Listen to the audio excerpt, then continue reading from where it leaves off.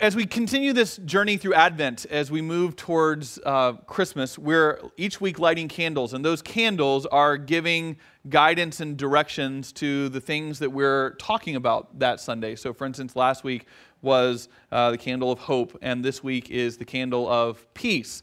And so for the second Sunday in Advent, we want to talk a little bit about what it means when we light a candle of peace and what God is exactly calling us to. Because peace is one of those things that pretty much everybody hears and it's like, yeah, I vote for that. Like that's a really good thing, right? And it kind of is non-offensive. It cuts across countries and cultures and languages. And I mean, everyone hears peace. You know, you've seen probably a movie like Miss Congeniality, and it's like in the beauty pageants, like, what's the one thing you wish for? It's like world peace. And everyone's like, oh, yes, we all want world peace. Everybody agrees with that. You can't offend any judge by saying, what's your one wish? I would wish for world peace. And so this candle burns, and probably a lot of us kind of hear that and see that, and we go, world peace, yeah, we're good with that. The candle of peace, absolutely. And yet we live in a world where peace feels like a distant reality. We live in a world that even in some seasons feel like this. It feels like we're further away from it than we even normally are, at least to me right now. What we saw this week in San Bernardino, where our country continues to be unique in its struggles with the violence that we saw.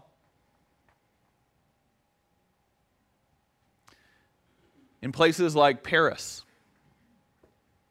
in places like Mali, in places like Beirut, we see and read about ISIS. When we see people fleeing Syria and saying that the unknown is safer and better than what they do know. When you see what's happening between Russia and Turkey. We feel the tension rising in our own political discourse as another campaign rolls around again. This candle makes you feel good. And yet, if you really think about, are we close to peace? It seems really, really, really far away. The good news is that we're looking at a scripture passage today that doesn't talk about peace in some sort of academic ivory tower, theoretical, emotional, feel-good way. But it is a peace that we believe the kingdom is about and that you and I are called to be building and working for. So we're going to bring it up here today. It's a scripture passage that we talked about that started last week with Whitney preached and did a really awesome job, by the way, on preaching on hope here in this service. And we're continuing looking at Isaiah chapter 9, the opening verses. And this is verses 4 through 7. Listen to what it says. It says, "For the yoke of their burden and the bar across their shoulders, the rod of their oppressor, you have broken, as on the day of Midian. For all the boots of the trampling warriors and all the garments rolled in blood shall be burned as fuel for the fire. For a child has been born for us, a son given to us. Authority rests upon his shoulders, and he is named Wonderful Counselor, Mighty God, Everlasting Father, Prince of Peace. His authority shall grow continually, and there shall be endless peace for the throne of David and his kingdom. He will establish and uphold it with justice and with righteousness from this time onward and forevermore. The zeal of the Lord of hosts will do this."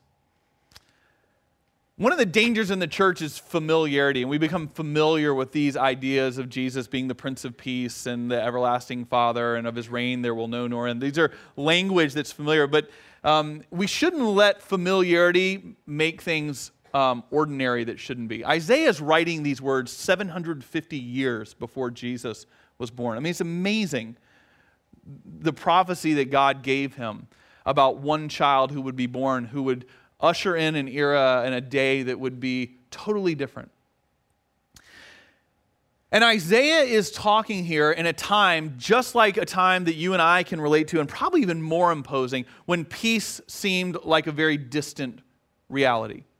Isaiah is writing at a time here about 750 years before Jesus, and the people of Israel were getting ready to be invaded by the Assyrians. This whole empire was coming, and it was about to take over. It was threatening every part of the way of life of the people of Israel. So there was great fear, there was great trepidation, there was worry, there was a question of where's God and how is God allowing all this to happen. And in the midst of this very, very, very threatening, scary, difficult time, Isaiah is writing to the people about how there will come a day when a child will be born who will establish a reign of peace, and the world will never see the end of that reign.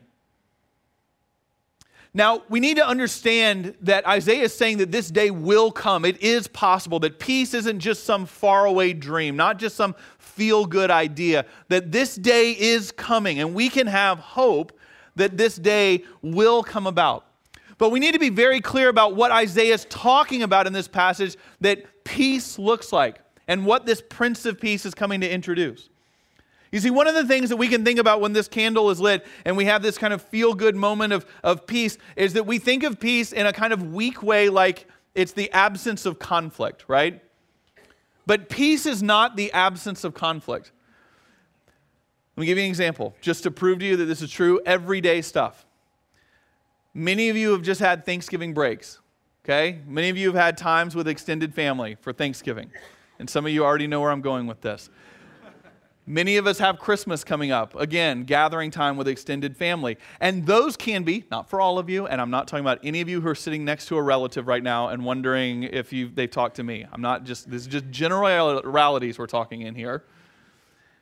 Sometimes those can be somewhat tense gatherings, right? Because there's histories that have gone on and somebody said something or someone doesn't agree with a lifestyle someone's leading or a career or there's still a disappointment or whatever it is that's kind of gone on in our life and what's gone on in our history. And so when we gather together, there can be sometimes that feeling among families of extended families of like, all right, we just kind of got to get through this. And we're smiling, right? And then someone makes a comment, that little comment at dinner, and you sit there going, just smiling, just going through it, we're leaving in an hour, and then we got 363 days till we're together again to have another wonderful time together as family. And you can bite your tongue, and you can make it through that gathering, and at the end you can go, okay, nothing bad happened, everybody got through it okay. Just because there's a lack of conflict does not mean there's peace. Do you know what I'm saying? Isaiah is not talking about this world peace in terms of like everyone will just get along and everything will be okay and we kind of just everybody bite their tongue and kind of smile and we're kind of living this Prince of Peace thing out. Isaiah is not talking just about a lack of conflict, but rather he talks about a peace that he equates with two different words here that are incredibly significant in this passage of what peace is associated with. Isaiah says that a child will be born who will establish peace that will be based on, number one, justice, and second, righteousness. He says that the era of the Prince of Peace that he'll usher in will be one where there is peace that comes through the presence of justice and righteousness. Now, whether we're talking on a macro level between countries or between, races or between people groups or genders, or we're talking on a micro level, just me and having peace with my friends or in my family or in my marriage or with my children or with my parents, peace is going to come down to real lasting peace, comes down to the presence of justice and righteousness. Now, what do those words mean? What do they mean in terms of peace? Well, righteousness means that things are in right alignment. Justice means that where there have been things that are off or wrong or were bad, that they are being brought back into a just state of being. This is active work we have to take where we have to look at places in our lives or places in our world where things aren't peaceful, where there is conflict, where there is hardship, where there is difficulty. And rather than just saying, sweep it under the rug and be peaceful, we're Christians, we're supposed to smile and be really, really nice.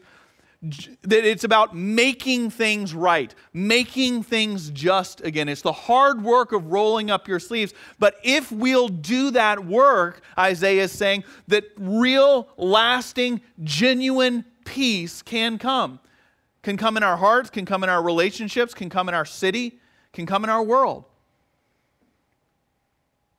So I want to talk about what that means if we're supposed to be followers of Jesus, followers of this Prince of Peace, how we do that. And what I believe, personally, is that at the core of making things just and right comes one of the most important and basic things that we have to do. And as followers of Jesus, we have to wrestle with it. And that is that we must be people who dwell in the land of forgiveness. That for things to be made right or made just that are broken, that we must be people who understand that forgiveness is going to have to be a major part of everything we're about. Because forgiveness is maybe the only way that we can take relationships and conflict, either on a big scale or on a small scale, and actually make it right again. And there's really two different things that I want us to think about today. The first is how we need to be people who seek out and ask for forgiveness. And secondly, how we need to be people who are willing to give it and give it generously and authentically. What does it mean to be people who seek out and ask for forgiveness? And where are we called to be people who give forgiveness and offer forgiveness, whether someone asks for it or not? Okay? So the first thing is, how are we a people who seek out places where we need to give forgiveness? Now, here's what I want you to do. I want you to think about in your mind, when we talk about peace and we see this candle burning, where is a place in your life where you would say, I do not have peace there? Maybe it's about what you're supposed to do in a work situation. Maybe it's with a coworker. Maybe it's a situation in your neighborhood. Maybe it's here at church. Maybe it's in your marriage. Maybe it's in a friendship. But just a situation or a relationship that you would look at and go, that it's not functioning right. Now, most of the time, we as people are really, really, really good at explaining how others are to blame for the problems that exist in our world. We're about to go through a political season, and we're going to be inundated from all sides with how the other side is to blame for everything that could conceivably be wrong with the world. Okay? We are but we're like that in our relationships. You think about relationships where you have conflict. You think about that family dynamic I was talking about around the holidays. Those can be times where people are experts at what someone else has done wrong, right? Well, this is what he said, and this is what she did, and this is what they didn't do, and this is how they didn't treat me, and this is how they did wrong, and blah, blah, blah, blah, blah. We are normally experts at how other people are messing up situations. But one of the things that you and I as followers of Jesus need to do is to consider the fact that, as one person told me recently, that they're really, really excited about the new Star Wars movie coming out, but that life is not Star Wars. Okay, and relationships and conflict are not Star Wars. And what we mean by that is that Star Wars is this world where there's really clear good guys and really clear bad guys, right? And everybody's really clear. No one saw Darth Vader and goes, oh, he seems like a really warm, fuzzy guy, right? Everything about him was menacing. And so there's this like good and bad, and there's right and there's wrong, and there's the clear ones we're calling for, and the clear ones, not you guys, just I'm like right here, whoever's mythic right here. These are, who we're not calling for. And most of the time we treat conflict that way. It's like, well, this is what they did, and this is what they said, and this is why they're wrong, and this is why. But we need to consider the fact that in almost every conflict we're involved with, it's not a Star Wars situation. And that even if and not everything, but if in most things, we probably have something to do with the conflict in which we're involved. And so one of the things that we need to be able to do as people who are following the Prince of Peace is moving into different situations and in humility asking the question, I'm not taking all the responsibility for this maybe, but how am I contributing? What is it about me that's exacerbating this situation or causing the snowball to roll downhill faster and faster and faster? And what would it mean for me to be somebody who goes and asks for forgiveness for the things that I see I've done wrong? It's one of the reasons that these covenant groups are so important that we're getting started. Because the other part is that we need community to help us see how we contribute sometimes. Because on our own, Star Wars makes a lot of sense, the Star Wars world. It is amazing in my own mind what I can justify as right. I mean, it's incredible in my own mind what I can make perfect sense out of. And one of the beautiful parts of living in community is when some people look at you who love you going, I don't know that it's all the blame over there. You might have, when you responded to your wife that way, that may not have been the most loving and helpful way that you could have responded. And you're like, really? And they're like, yes, it made everyone else feel awkward when that happened, right? Those are things that we need to live out in community.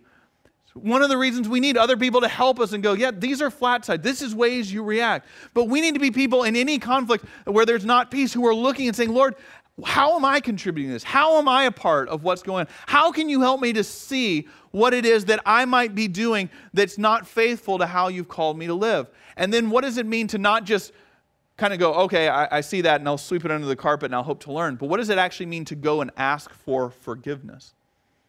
I had someone come to me recently who is working the 12-step program through AA here. And they wanted to talk to me because they wanted prayers because they were having to work steps 8 and 9 in the program. And steps 8 and 9, if you've ever worked the 12-step program or you know folks who have, steps 8 and 9 are where you make a list, an inventory of the people whom you have harmed or hurt. And then step 9 is where you go and ask them for forgiveness. And this person had done that. He made a list, and then he was going to have to go and ask for forgiveness. And he wanted to pray because one of the people that he was going to be needing to reconcile with and ask for forgiveness was a sibling, his brother. And he said, I need to do this, and I don't know that it's right. And the fact is that while I did some stuff wrong, he also did a lot of stuff that was wrong. But we kind of moved past it, and it's years later. And do we really need to go drudge this up? And do we really need to because we're okay now? And we just prayed that he would have the ability and the insight to actually do that. And it takes an amazing amount of courage years afterwards when things are sort of okay again and everyone sort of moved on to actually enter back into a situation and say, I need to reconcile. I need to ask your forgiveness. Not for everything that happened, but for some of the stuff that went on. And I talked to him a week later. And it was amazing, and the exact words he used is, he goes, it was the hardest lunch I've ever had. He goes, I don't think I've ever been more nervous entering into a lunch conversation. And it was hard, and it was intense, and it was real on both sides. But I actually think for the first time I have peace with our relationship. Because he began by asking the question, how have I contributed to this? Not just how everybody else is to blame, not just how my siblings to blame. And started by saying, I need to ask for your forgiveness.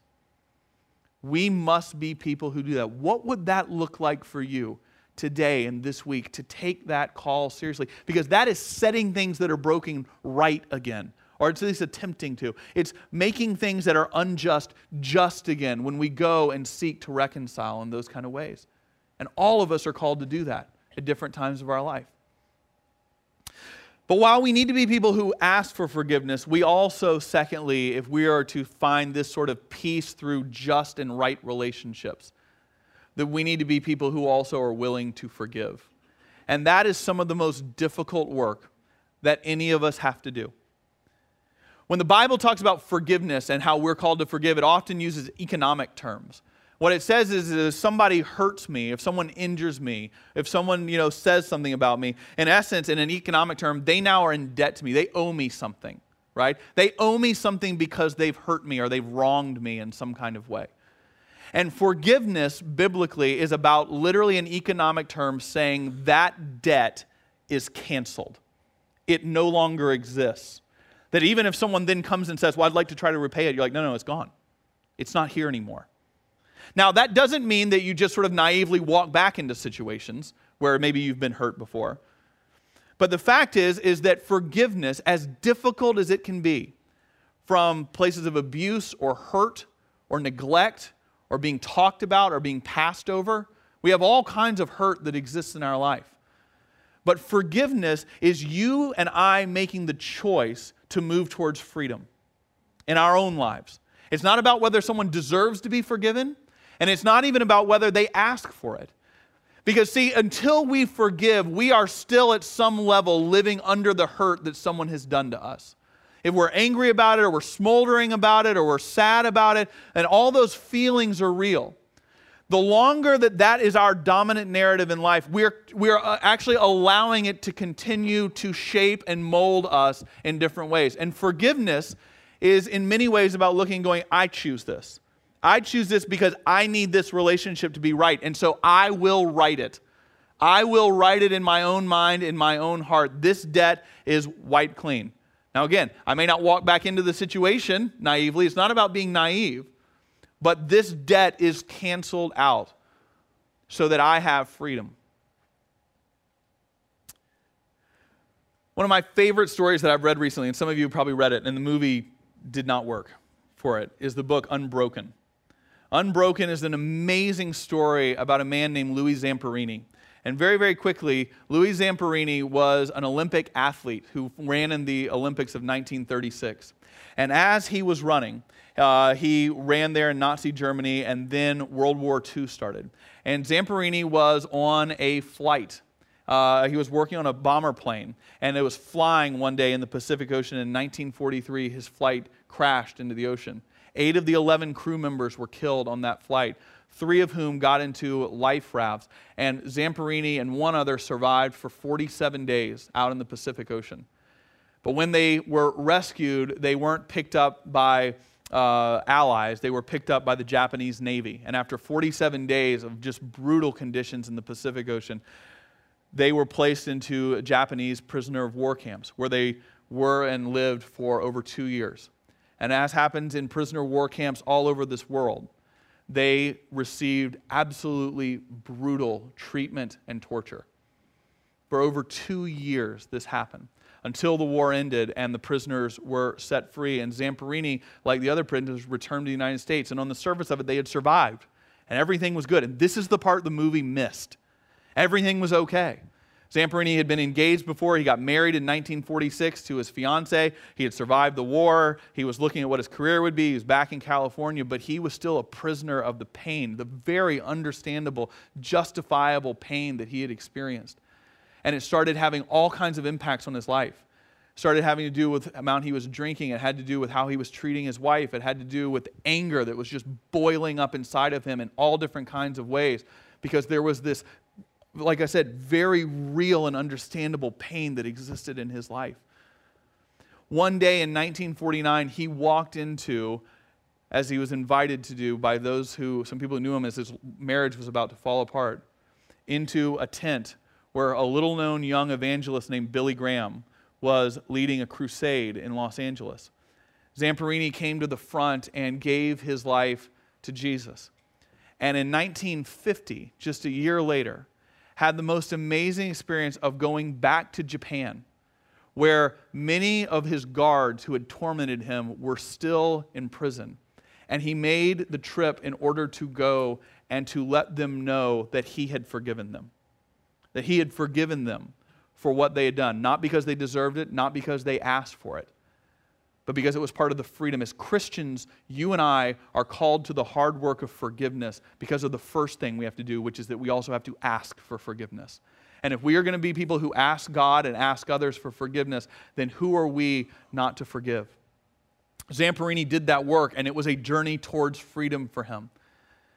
Now, some of you may be there saying, listen, you don't know what I've experienced. You don't know what I've gone through. You don't know what I've suffered through. You don't know what that is to hold that pain in my life. And you are right, I don't. And what I want you to hear is, I do not want to minimize your journey at all. But what I do want you to know is that the only way you will have freedom in your life is to be able to forgive those who have hurt you, just as you ask others and God to forgive you.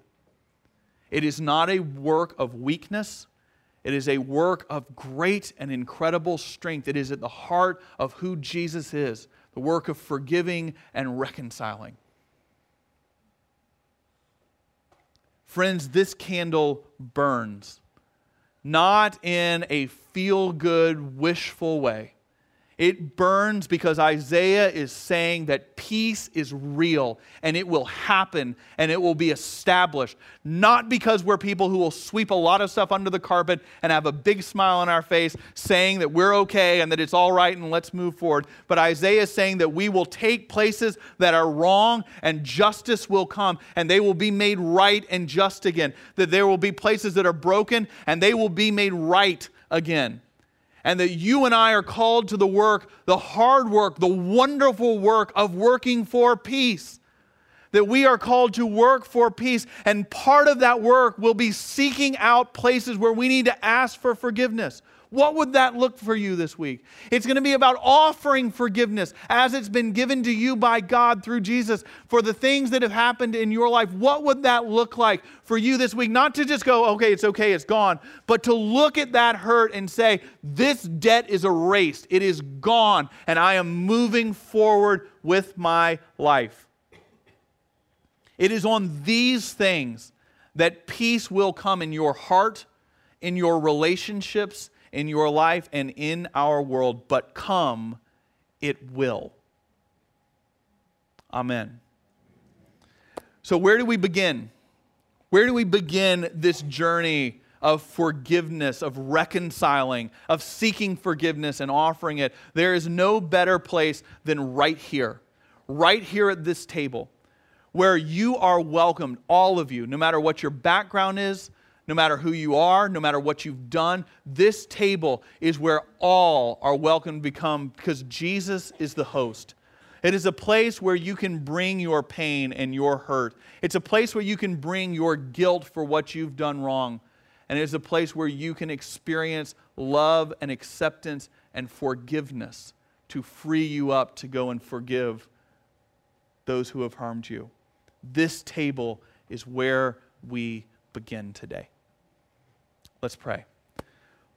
Lord, we ask that you would join us all in this feast, that we would experience you here, that we would come before you as broken people who have hurt others, broken people who have done wrong, broken people who have been broken by the incredible hurt that others have afflicted upon us.